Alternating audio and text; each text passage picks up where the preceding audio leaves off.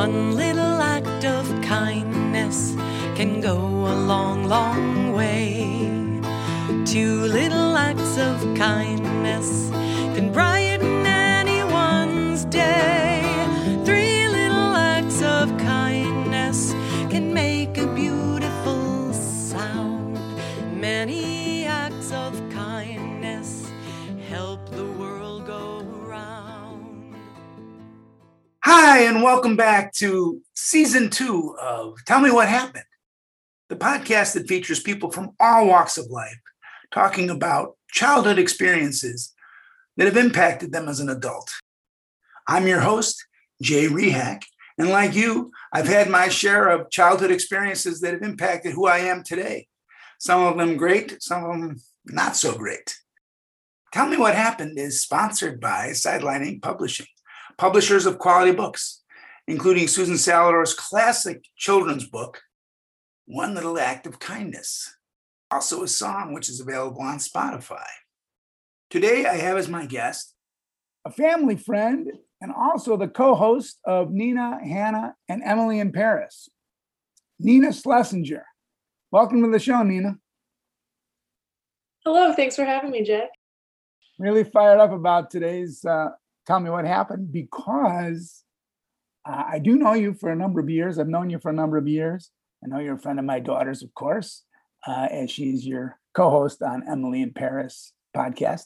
Through the years, I've known you, but I don't know you. And so what I mean by that is that what happens in real life is that we know people, and then it turns out there's some background that we don't actually know about that actually probably would help us have a deeper understanding of who that person is. And so I'm looking forward to hearing your childhood story, Nina. Are you ready to tell it? Yeah, I am. All right, take it away, Nina. Okay. So I'm going to tell a story about when I was in high school, when I was probably 16, I started a music blog. And I started just writing about the music I was listening to and songs that I liked and concerts I went to.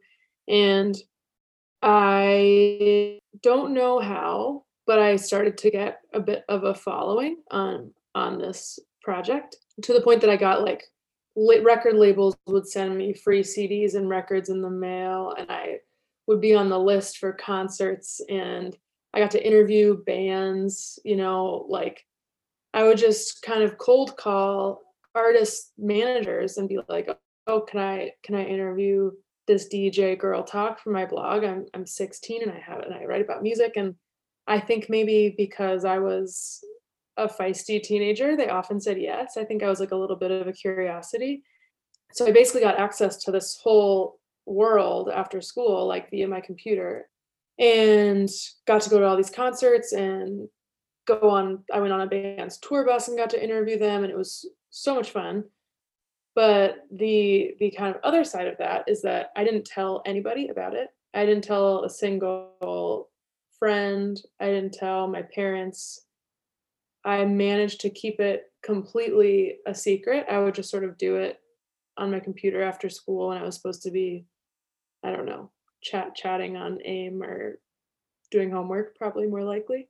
That probably went on for a year at least. I think I ended up having to tell my parents at a point because I needed a ride to go interview a band on their bus. And because I couldn't really swing that lie on my own. So I did end up getting, launching the big reveal eventually. And my parents supported it and thought it was awesome. And I got a lot more rides from then on.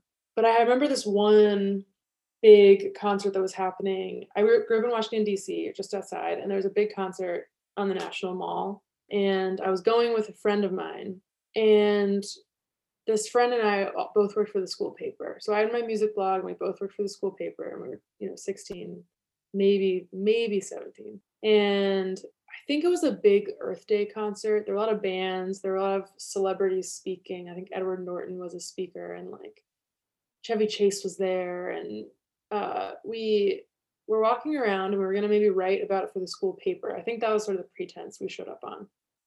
And we get there and there's a table for media check-in. And, you know, we're writing for our school paper, and I just have my secret music blog. We're definitely not part of the media. But I think because I had this confidence from all of my, you know, cold calls to record labels and all the access that I'd gotten just by sort of asking and assuming that I should have it, which is says a lot. That my friend and I, Emma and I, just went up to the booth and we were like, oh yeah, we're media, and we had our little reporter's notebooks and a camera. We were like, we're media.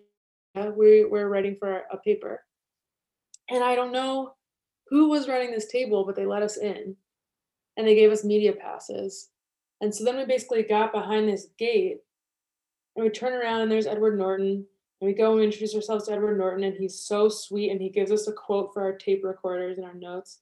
We go and we meet Chevy Chase, and he signs our books. And then we interviewed some bands on their tour buses. We just had a field day. We were so thrilled talking to all of these artists and bands and talking about, you know, this big Earth Day concert.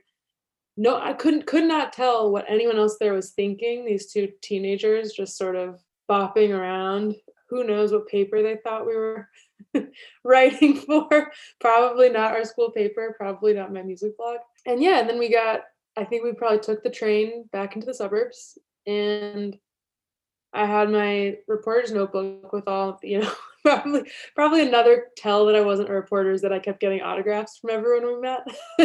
So I had my reporter's notebook with my notes, but also, you know, to Nina from Chevy Chase, which was a fun one. Yeah, and then summers after that, I ended up getting internships at some music venues and turning this sort of secret hobby into something a little more real, but I remember taking it the most seriously, being the most committed when it was like my private project. Sometimes when I watch the movie Almost Famous, I'm like, oh, I think I kind of did that for a couple of months. And that's my story for you, Jay. All right. Not much of a beginning, middle, end, but a lot of color in there. Yeah. Well, you know what? That youthful courage or bravado, I think, is one of the things that many of us lose or diminish over time. And yet, if you can have that bravado early and have some early success, maybe it translates into a little bit more courage later on. I don't know. So here you are now. And I know, as I said, I know you co-host Emily in Paris podcast. But beyond that, do you feel that the experience that you had with the secret music blog and just sort of breaking into a media area in DC, how has that impacted you today, do you think? I think a couple of things. I think in one sense, there's what you were saying of like, it's like a courage, a youthful courage that we lose. I think sometimes I have to remember that I once was like that, when nowadays I have trouble starting a project because I get caught up in what it should be instead of just doing it for the sake of doing it. And I think remembering that sometimes you should just do something and see what happens instead of assuming you know what the end result might be. And I think that's something that I need to work on a lot now as an adult that I apparently didn't need to work on at all as a teenager. So I think it's something that maybe was innate that then I somehow got in my head about and took out of myself. And now I sometimes need that reminder or that push to start a project. But I think something that I haven't really lost is I think I kind of have a perspective with things of like, oh, it doesn't hurt to ask. You never know what you can get if you just ask someone for something. And I think I've gotten some cool opportunities from just, you know, if there's someone who seems kind of intimidating, such as the person guarding the media booth, just being confident and being like, I think I can do something cool if I have access to this. So can I do it? And I think I've had many more opportunities where someone enthusiastically says yes than than moments where someone says no and I feel embarrassed. I don't know if I have really any like that. I think usually people want to do something cool and you just have to bring the idea and they want to be involved. One last question before I let you go. Do you feel like you're more courageous now or less courageous now as a person? I'm less courageous now as a person. I'm sorry to hear that.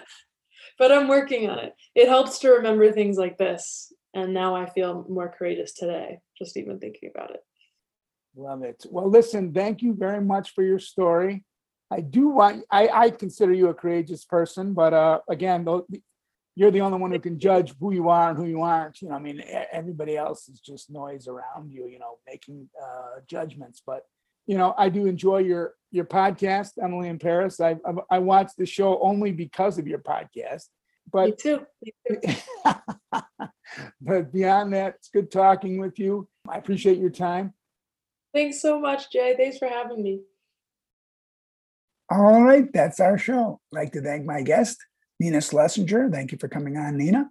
I'd also like to thank our sponsors, Sidelining Publishing, publishers of quality books, including Susan Salador's classic, One Little Act of Kindness. Also, laughsaver.com. Visit laughsaver.com and record your laughter. We'll keep it for you now and forever. It's free, and your family and your descendants will thank you for it. All right, as always, I'm going to end this show with Susan Salador's classic, One Little Act of Kindness, and remind everyone and ask everyone to please stay safe out there and try not to hurt anybody.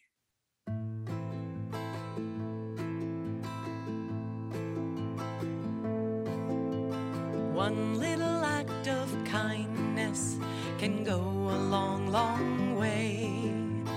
Two little acts of kindness can brighten anyone's day. Three little acts of kindness can make a beautiful sound.